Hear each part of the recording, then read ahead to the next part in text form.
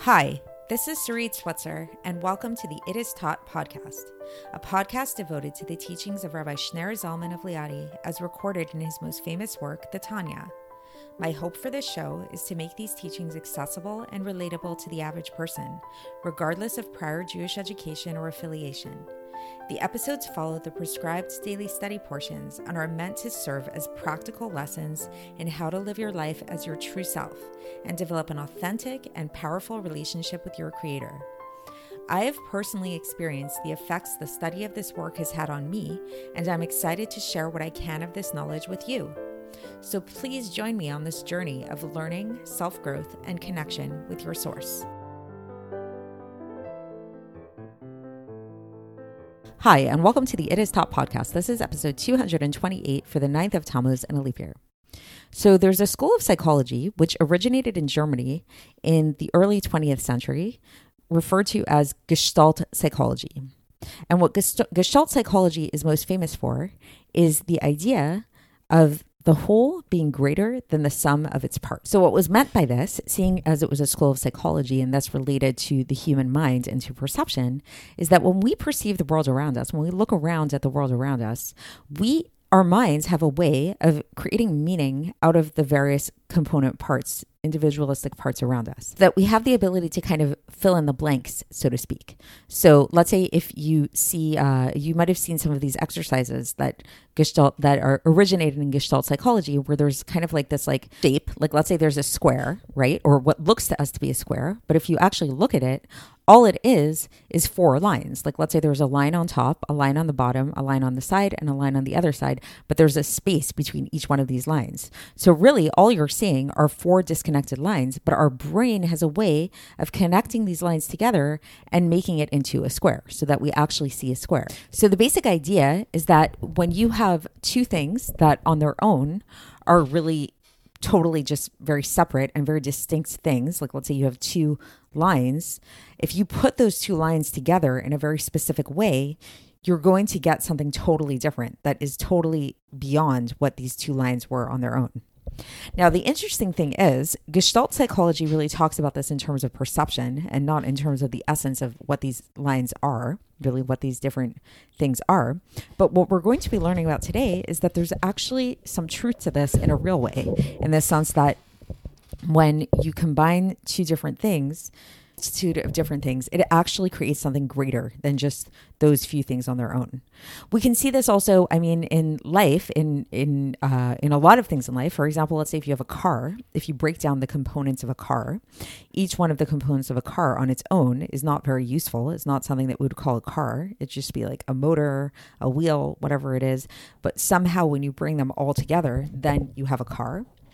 If you're baking a cake, if you break down the ingredients of the cake, each ingredient on its own probably won't taste very good. If you just like sit there and eat flour or even sugar on its own, it's not going to taste as good as if you combine all those ingredients together and then it becomes something new, something called a cake.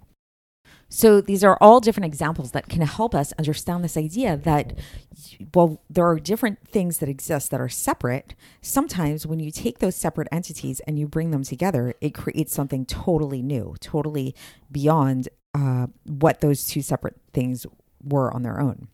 And this is a really nice illustration and way that we can understand what it is that we're going to be learning about in the Tanya today, namely in terms of the letters of creation. So we've already been learning for quite a while in this section of the Tanya known as the Shar Yichud V'Amunah that the letters, the 22 letters of the Hebrew alphabet, are the building blocks by which God creates the world, not only our world, but all of the worlds, the supernal worlds and the lower worlds and all of the creatures therein. And we spoke about how a way to understand this is by looking at these 22 letters, not so much literally as the way that we tend to understand letters, the way that we think of letters in a literal sense, but to think of these letters as each one of them being specific types of divine flow and influence of vitality and energy into the world. And we can kind of relate to this in a sense when we think about the fact that when we speak, we're using different letters in order to speak the words and express ourselves. We're using letters. So this is why we call these divine influences and these divine flow of energy letters as well. So we've spoken about this already, about how each one of these 22 letters are like a specific type of divine vitality and energy. Today, we're going to take it a step further, and we're going to talk about how, on the one hand, each one of these 22 letters really has its own very specific and individualistic vitality to it, which is extremely unique to it. Then, not only that, but when these letters get combined into words, and then even further into sentences, they take on an entirely new type of influence and flow. Just like, again, going back to a car, for example, that if you take a motor and you take a wheel and you take a steering wheel and each one of these things individually, each one of those things can be used for many different purposes. And each one of those things has its own unique type of existence, its own unique power. But when you combine all of the components together, you get something entirely new. You get an entirely new invention, which is known as a car, right? And think about it. What are inventions? Anyways, inventions really are when people figure out a way to take things that already exist and combine them in a new and original way. So like the first person who thought of an airplane. So like, I don't know if this is a true story or not. I can't remember where I heard this, but I remember hearing once that it was the person that thought of creating an airplane really thought of a bird. And then they thought of a car, and they thought about what would it be like to combine these two things together. So the process of invention, we think of it as a very creative process, and it really is, because what does it mean for something to be creative? If you describe somebody as being creative, what does it really mean if you think about it? Being creative really means that you're taking different things and you're combining them in new ways. Like there's the idea of how there's nothing new that exists under the sun, right? Like everything, all of the raw material is here. Everything that can and will be invented ever, forever times, the potential for it exists right now. Like the God's creating the world something from nothing at all times, but nothing new is being created here. But yet we see new inventions coming about all the time.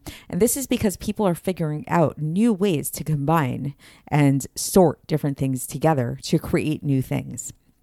So this is really what God does. This is literally how it is that God creates the world, is by taking these different building blocks that he uses to create the world and combining them in different ways in order to bring about all kinds of different types of things.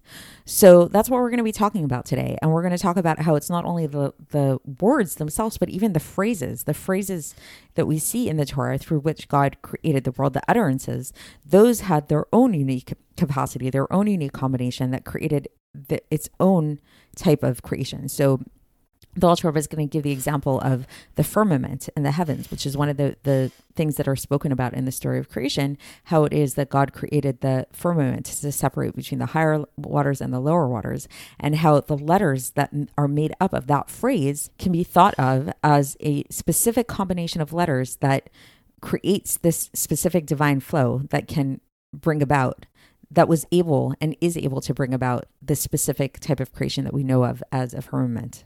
So I think that all of this is a good intro, and I think we're ready to dive right into the text and see how the Alter Rebbe explains all of this. So here we go. So again, we're beginning chapter 12 of Shari Chud V'Emunah, which is the final chapter of Shari Chud V'Emunah. So very exciting. We're going to be finishing our second book of the Tanya tomorrow. So here we go. So chapter 12. So continuing from last time, we talked about the idea that there are only 22 letters. So that's like a limited amount of letters, right? But we see that all of the creatures in the world are divided up into their different types, different species, in a general sense and in a more particular sense, through the different combinations and substitutions and transpositions, as we spoke about before. Because every letter is a drawing down of a very specific vitality and power that's very particular to it.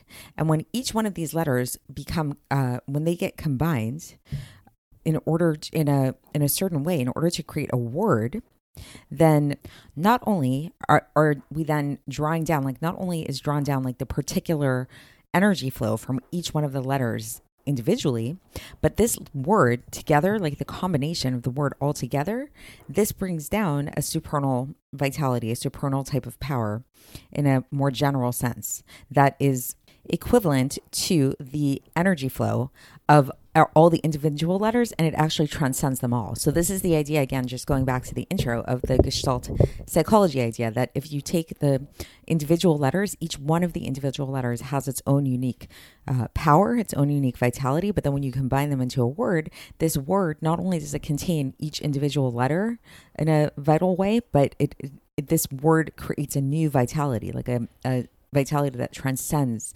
just the individual letters. And this vitality, which transcends the individual letters, is what allows these letters to combine and unite in this very particular way, to bring about this particular energy flow into the world, which is made up of general things, general vitality and more specific vitality. And now the Alter Rebbe goes into a short side note here where he says that, and just like every one of the letters of the 22 letters of the Torah brings down a specific vitality and energy that is not drawn down with any other letter, so too is this the case in terms of the way that the written shape of the letter. So it's not just about like the vocalization, like we've talked a lot about God and God speaking these letters, but also their actual written shape, their form of the letter is very particular and it's very distinct.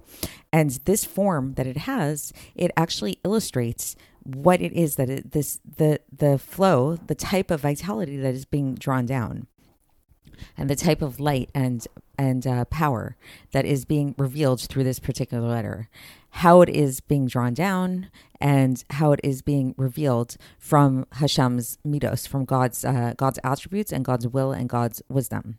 So basically it's like if you look at the shape of the letters and what they look like, it's not random. It's not just like, okay, we have to write down letters so that they look a specific way just so that we have like, a code that we know which letter we're referring to. It's actually very specific, and each one of the letters, you can look at them and you can actually, some people know more about this, and people that are more knowledgeable in Kabbalah and that kind of thing, you can actually look at the Hebrew letters and you can say why they're shaped in different ways and what energy they're drawing down through their different things. So you see sometimes in Chassidus, for example, like you look at the letter Aleph and how it's made up of a Vav and two Yuds and what that's about, or the Hey and how it has, there's like a top line, a side line, and those two connect, and then there's the middle line that is disconnected from it, and what that's about. So there's a whole study of the form of the Hebrew letters. So there's something very powerful there that illustrates the different types of flow of energy that comes down through the letters. Okay, so now the Alter Rebbe goes back into the main text, and he's going to go back to this idea of just the basic speaking of the letters and what that's about. And what he's going to focus on now is something that we've brought up in the past, which is this idea that like when we look at the story of creation and God creating the world through the utterances, there are only 10 utterances, and there's like millions and millions of types of creation. So how is this possible?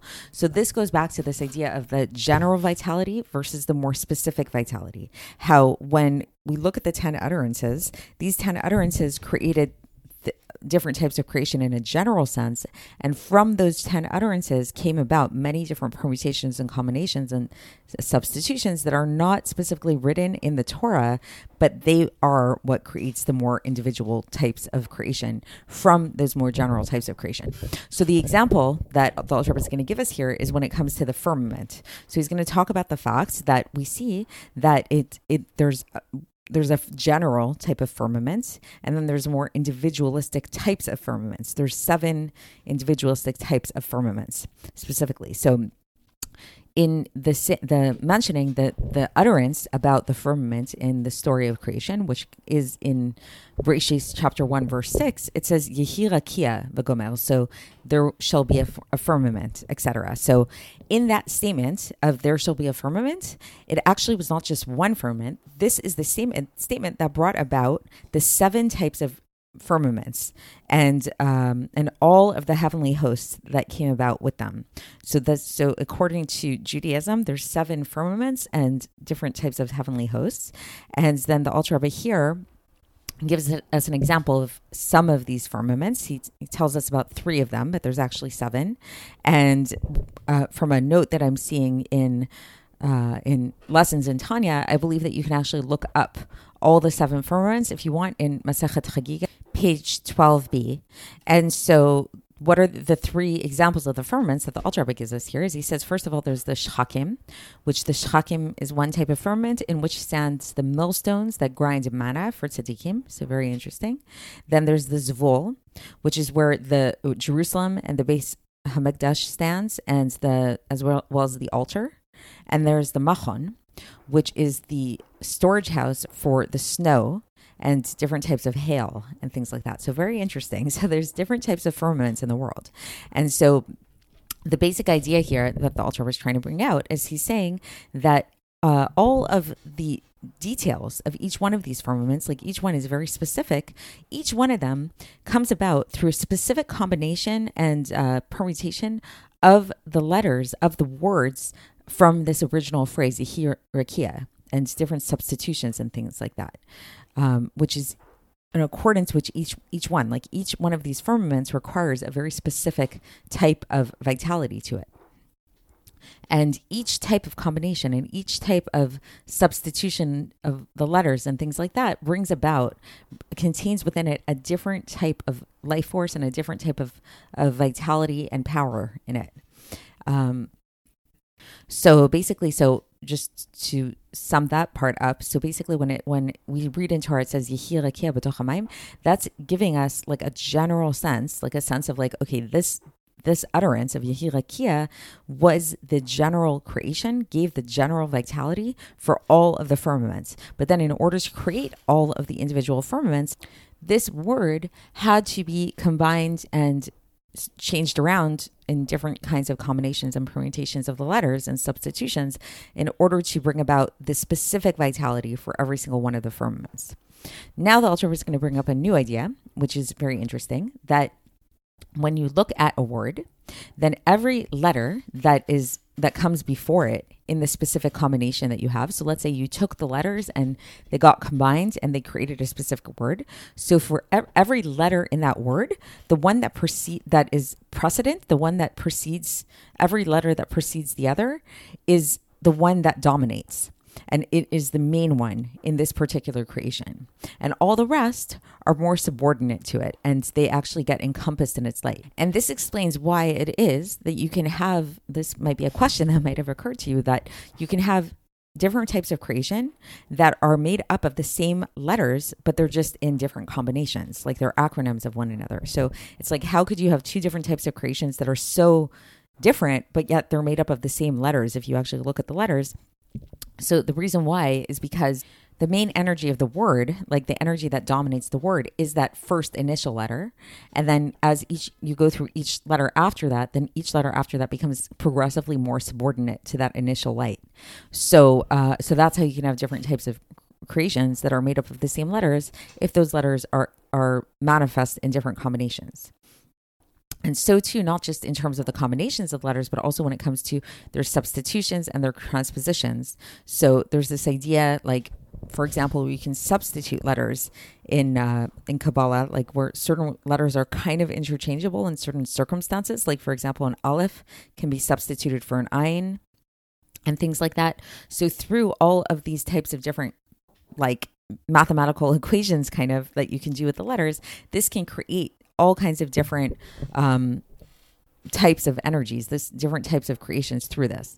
And so basically, like, and also the way to understand this is how the Alter Rebbe concludes, is that when you have, let's say you have like that original word, let's say rakia we're talking about. And if you were to take that original word rakia, which means firmament, and if you were to start transposing and substituting the letters, then these new created beings are coming about from these new substituted letters. And so they're going to be slightly lower, like they're going to be somewhat lower than the original letters that they came from. Like their vital flow is not going to be as manifest, which relates back to something that we had spoken about in a previous episode, that when those creations that were mentioned explicitly in the 10 utterances of creation, there's something a little bit more like supernatural, something more magical about them. Like when you think about the celestial bodies, when you think about light, when you think about the heavens, things like that. Like there's something that we all kind of recognize in the world universally as them being something divine somewhat. Like they're their energy flow isn't as muted as the other things in the world. And when we break it down in a technical kind of letter sense, that's because all the other things in the world came about through the more substitutions, like it had to go through some kind of transformation. So we're not getting the energy in as pure of a format. So that's the end of this section today. So I hope that was interesting to you, and maybe it will give you a little bit more of an appreciation now of even when you look at mundane like inventions, like everyday inventions, and understanding how amazing it is that here on a physical realm, it's like you can take two different types of things that already exist and you can put them together and create something new. So really, this is a very similar process by which how God creates the world and creates all of the things in existence is by taking the different letters and combining them and permutating them into new forms. So that's it for today, and we will continue tomorrow when we conclude the chapter and we conclude this sefer, Shari Chudva Mana. Very exciting. I'll speak to you then. Thanks for listening to the It Is Taught podcast, hosted by Sarit Switzer. This podcast is dedicated in loving memory of my maternal grandfather, Avraham Yitzchak ben Binyamin HaKohen of blessed memory. Music by Shoshana. If you enjoyed this episode and would like to support the show, please share it with others and subscribe on YouTube, Apple iTunes, Spotify, or wherever you listen to podcasts. And make sure to leave us a 5-star review. To find out more about the It Is Taught project, including more information on my soon-to-be published book, please visit our website, itistaught.com. To catch the latest from me, follow me on Facebook, Instagram, and Twitter. Looking forward to speaking with you tomorrow, and until then, have a great day.